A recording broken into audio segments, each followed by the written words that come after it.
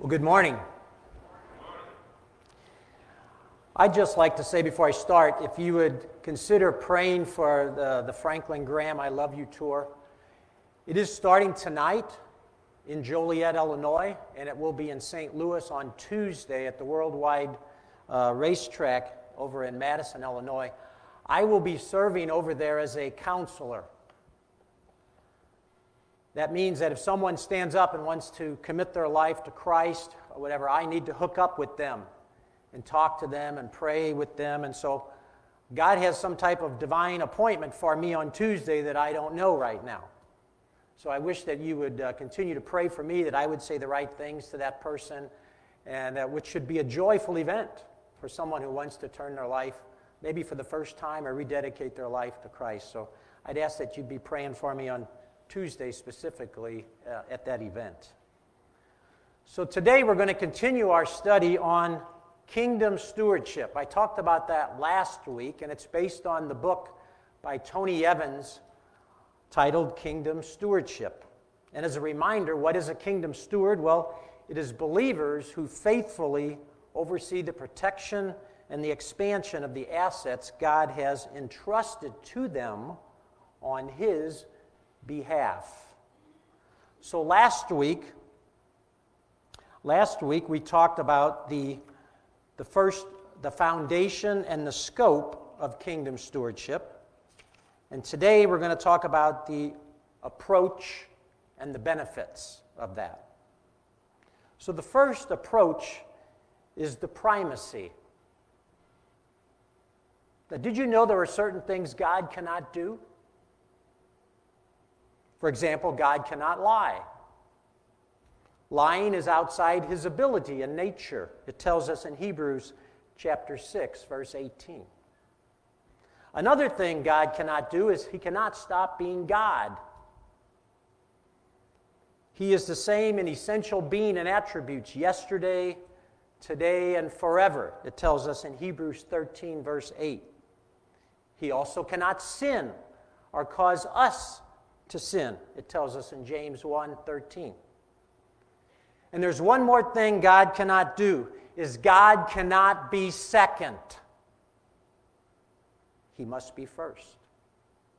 In our call to worship, Pastor David mentioned Matthew 6:33, but seek first His kingdom and righteousness, and all these things will be given to you as well.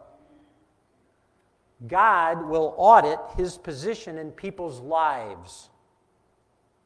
He will audit each of us to see if He truly holds the placement of first over all things.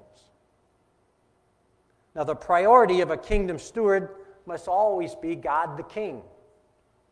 God wants and deserves to be first in all areas of your life. For starters, God demands to be first in your affections. Revelations 2 verse 4 states, "Yet I hold this against you. You have forsaken your first love."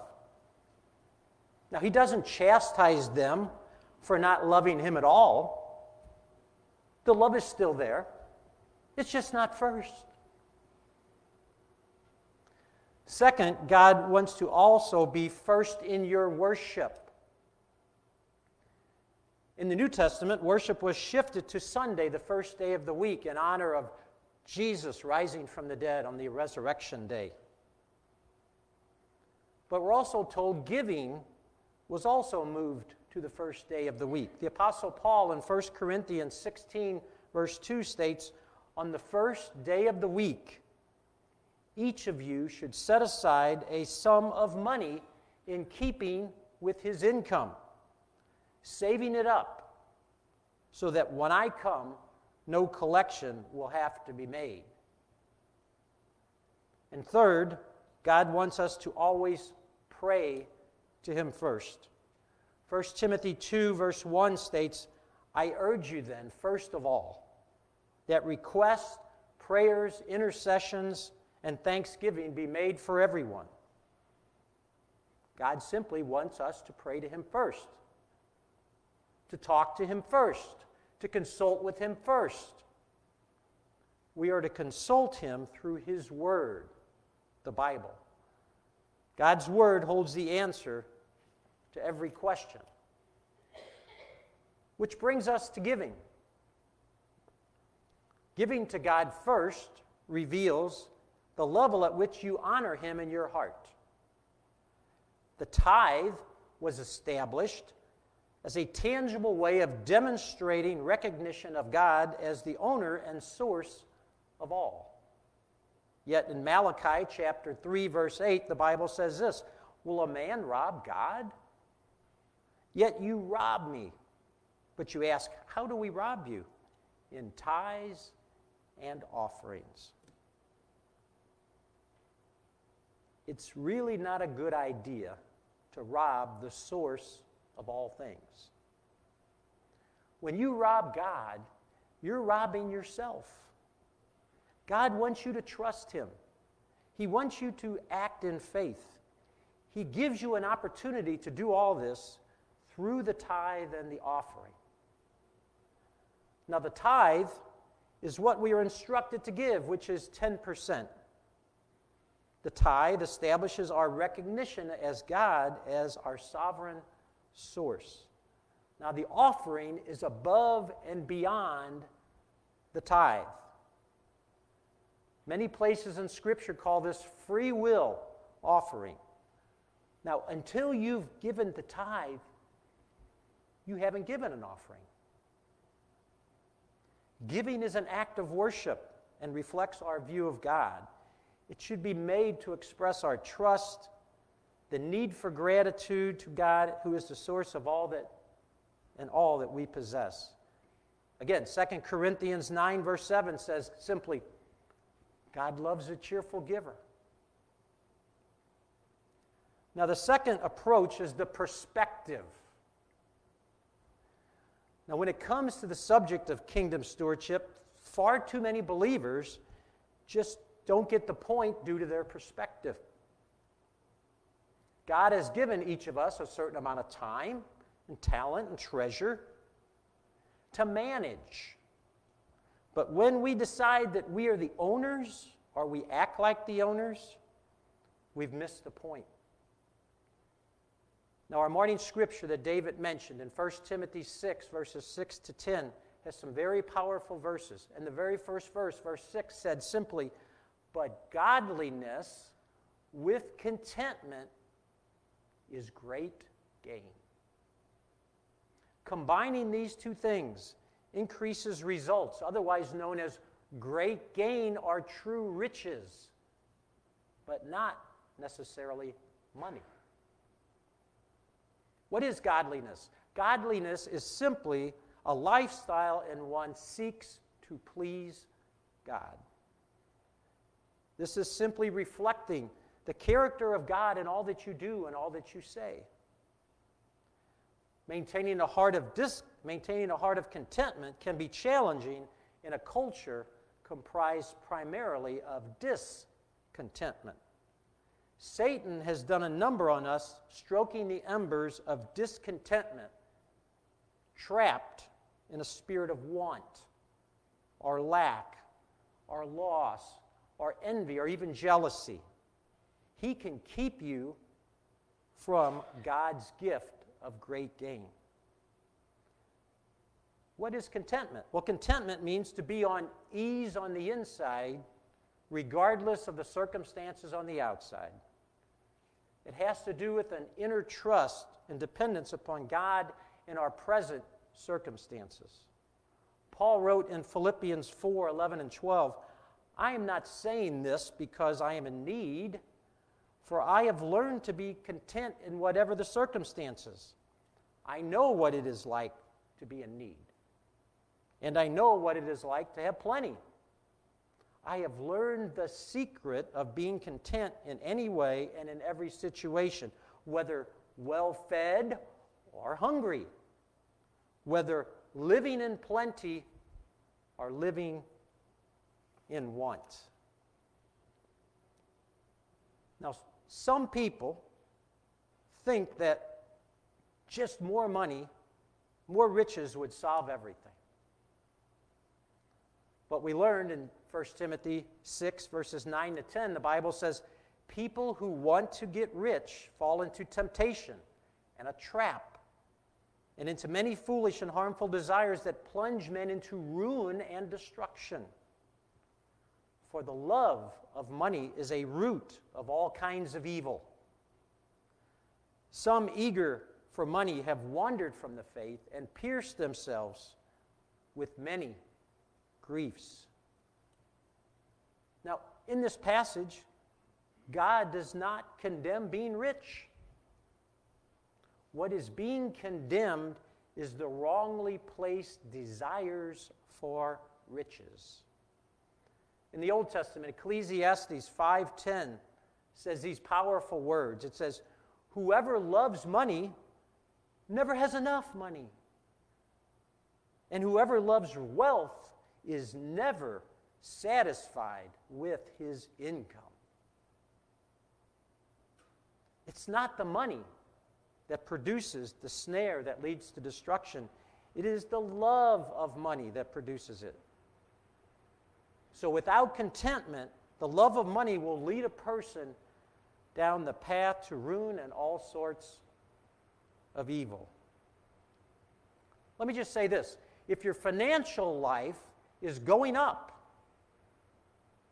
but your spiritual life is going down, you are ensnared by the love of wealth and money. A misplaced value of the love of money is revealed when a person prays for more cash than better character. Or if a person treats someone with money better than someone without it. Or when a person robs God to spend on themselves. Now, the third approach is the profession. Some people would call this work, recreation, volunteerism, whatever you want to call it. But, you know, we all have a kingdom over which we rule. In fact, we all have servants. We call them appliances. When they don't work, we get them repaired or we toss them out and we buy new ones. And so I wonder sometimes if God doesn't feel like that about us. You know, the subject of work and the theology of work began in the garden. Before sin existed, there was no definition of work where God was not included. Productive work is one of the primary means of fulfilling the creation mandate for us to exercise dominion over His creation. In addition to every aspect of work, God also instituted a day of rest and enjoyment. Now, God did not need to rest, but He rested fully to enjoy what He had done all week. Thus, He gave us a Sabbath rest as well to allow us time for the enjoyment of His creation. But as a result of sin and the curse, which the Bible tells us in Genesis 3:17 and 18, we now live and work in a cursed environment. Multiple, what I call thorns and thistles, have grown up in the workplace. First, we have the thorn of injustice, where people are put in work environments that are simply not safe or fair. And these environments are all over the world. Another thistle is that of greed. This is where people seek to accumulate goods and money and position and power illegitimately or at the expense of and the well-being and safety of others. And then there's a third thistle I would call which is often the mismanagement of employees by employers. And finally, there's a fourth thistle that I would just call laziness or irresponsibility. We probably have all seen these in our work lives. When you go to work, or when you go to recreation, or when you go to volunteer, you need to throw yourself in total dedication because you serve the King of Kings. Stop leaving God here at church. Take Him with you to work or whatever your activities are. we're going to spend a few minutes talking about benefits. Everybody likes to talk about benefits, and specifically we're going to talk about rewards. Rewards. You know, airlines have reward systems. If you're in the position of sales in your job, you probably have bonuses and things that you can get. You know, I've gone to some stores, and if I spend a certain amount of money, I'm given a card. It's kind of like a reward that the next time you come, you can spend it here at Target or at Home Depot. Or since I went to Texas Roadhouse, if I bought something, here's $5 extra. We all like those kind of things, don't we? We like to be rewarded. But salvation is free. Salvation by grace alone, apart from works, through personal faith in Jesus Christ as your Savior, is what is free, that we can all believe in. The Bible declares this truth in many places. And once a person is born again, God does have an incentive clause. He adds rewards for us. I'm going to talk about a few of those. The first reward is answers to prayers. 1 John 3:22 states, "And receive from him anything we ask because we obey his commands and do what pleases him." No, we have to obey his commands and do what pleases him. Manage what God has given to you according to his will and commandments, and you will see prayers answered. Now, the second reward is the fulfillment of God's promise to meet your needs. Again, God's promise is contingent upon you operating as a cheerful and a generous steward. Philippians 4:19 states, "And my God will meet all your needs according to his glorious riches in Christ Jesus." It didn't say our wants, it said our needs. Our third reward is divine guidance.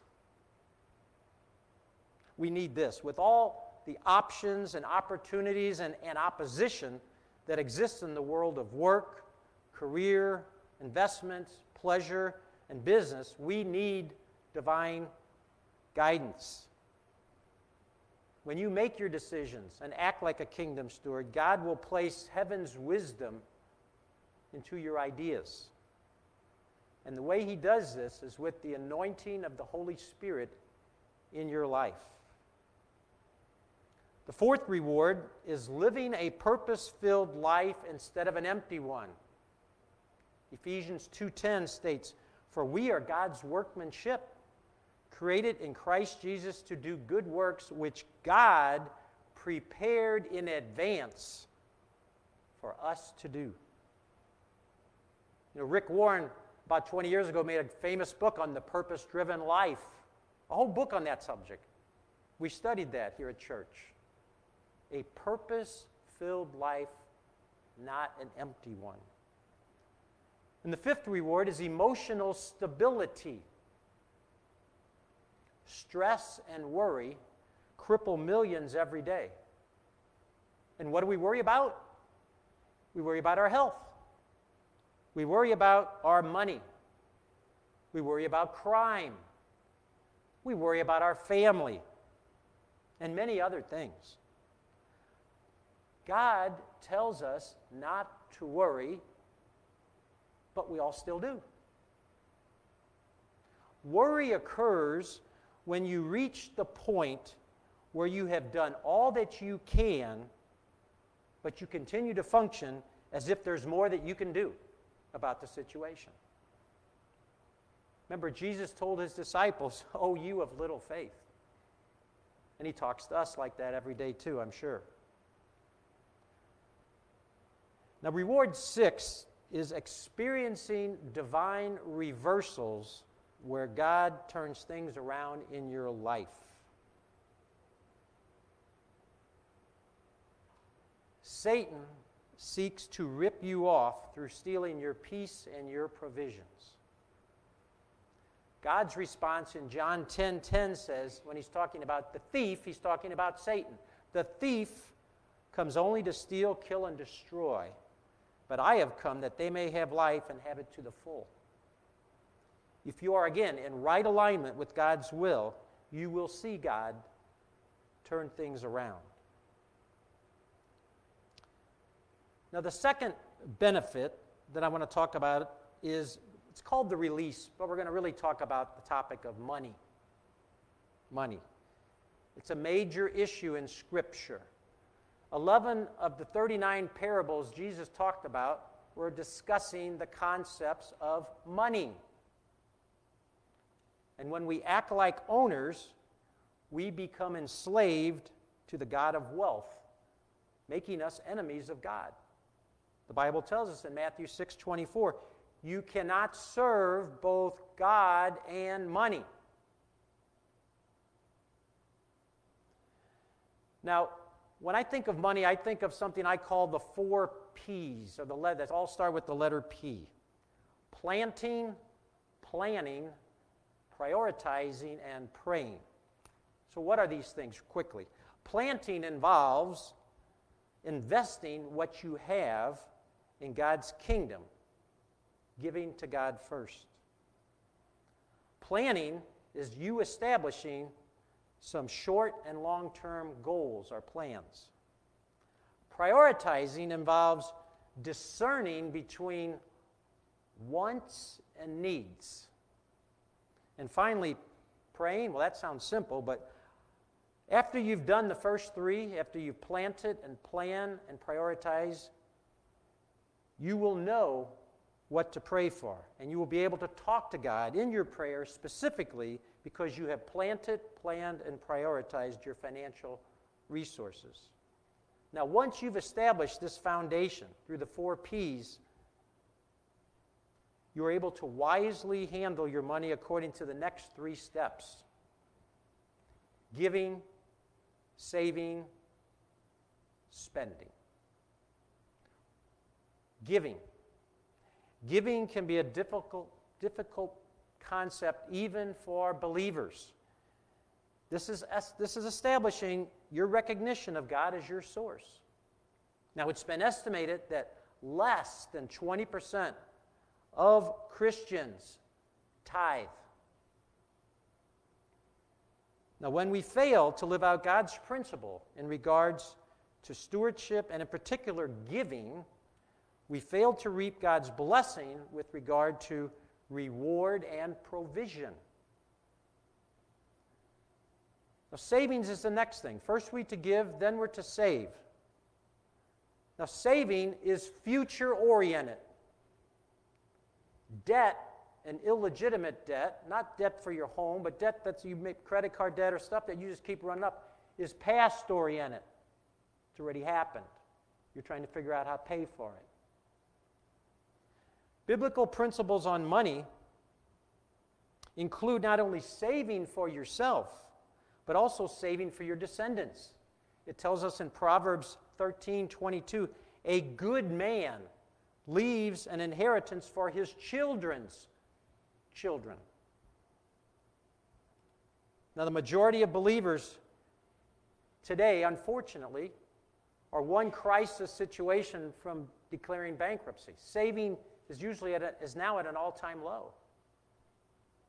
And many people in 2020 were caught with the COVID virus and the financial shutdown, and they were in a bad financial situation for lack of savings. Savings is critical. Now, spending is what you have left after giving to God and saving a portion of your money. But don't go spending all the money that you have on everything and anything. The Bible also has principles related to your spending habits as well. You need a budget.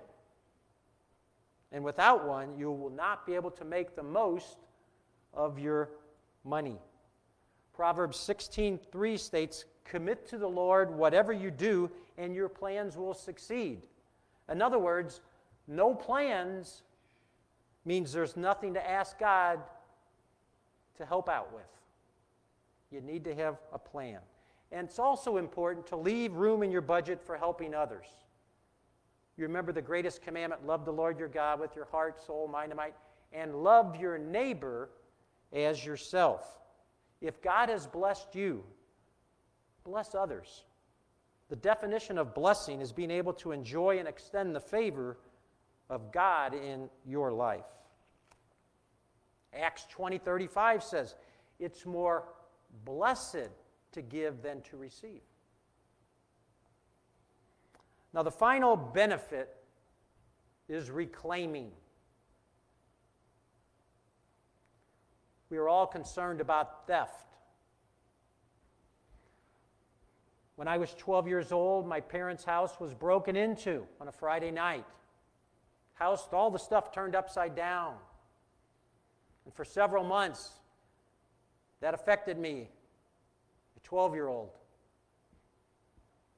When Brenda was in her late teens, the purse was snatched right off her arm by someone who ran off and took it. That affects you.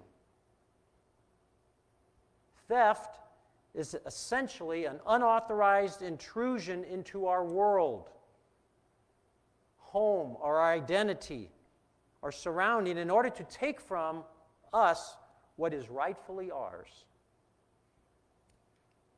Yet as people steal from us in the physical realm, Satan and his demons steal from us in the spiritual realm. For many of us, he's stolen our joy. Others, peace. Still others, their dreams, their relationship, their dignity. Maybe in your case, Satan has stolen your purpose, or maybe your health. Possibly Satan has maneuvered you out of some financial blessing God intended for you to have. Maybe he has tricked you into hoarding and using your assets only for yourself. Again, Satan is the master thief.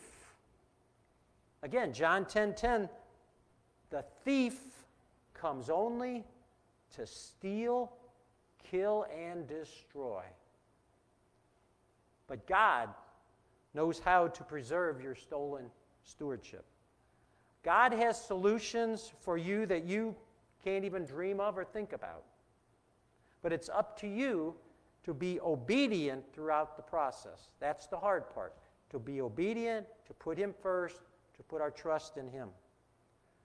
Reclaiming, though, your stewardship involves engaging sometimes in spiritual warfare. It tells us in 1 John 5, verse 4 and 5, for everyone born of God overcomes the world. This is the victory that has overcome the world, even our faith. Who is it that overcomes the world?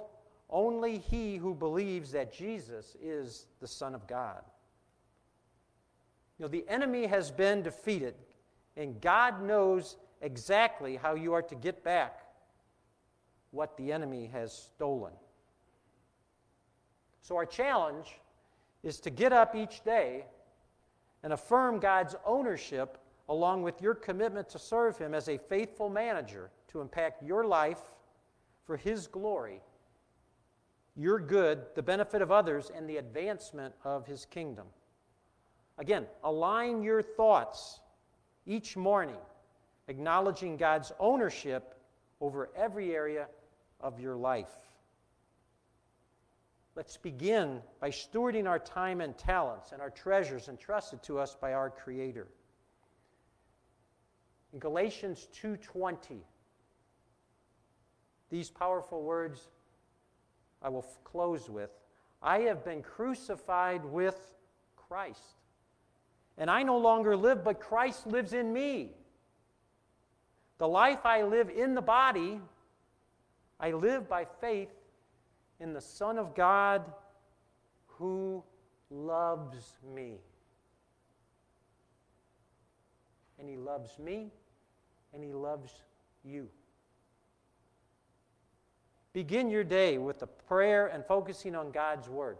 Let's close today with a prayer. I'd like you to close your eyes. I'm going to use the same prayer that I used last week because I think it's a great prayer, and I hope that it would be powerful in your lives. Let us pray. Lord, you gave us life. You gave us today. We thank you for it, and we turn this day over to you. Have your way in our thoughts. Have your way in our time. Have your way in our talents. Have your way in our dreams. Have your way in our work.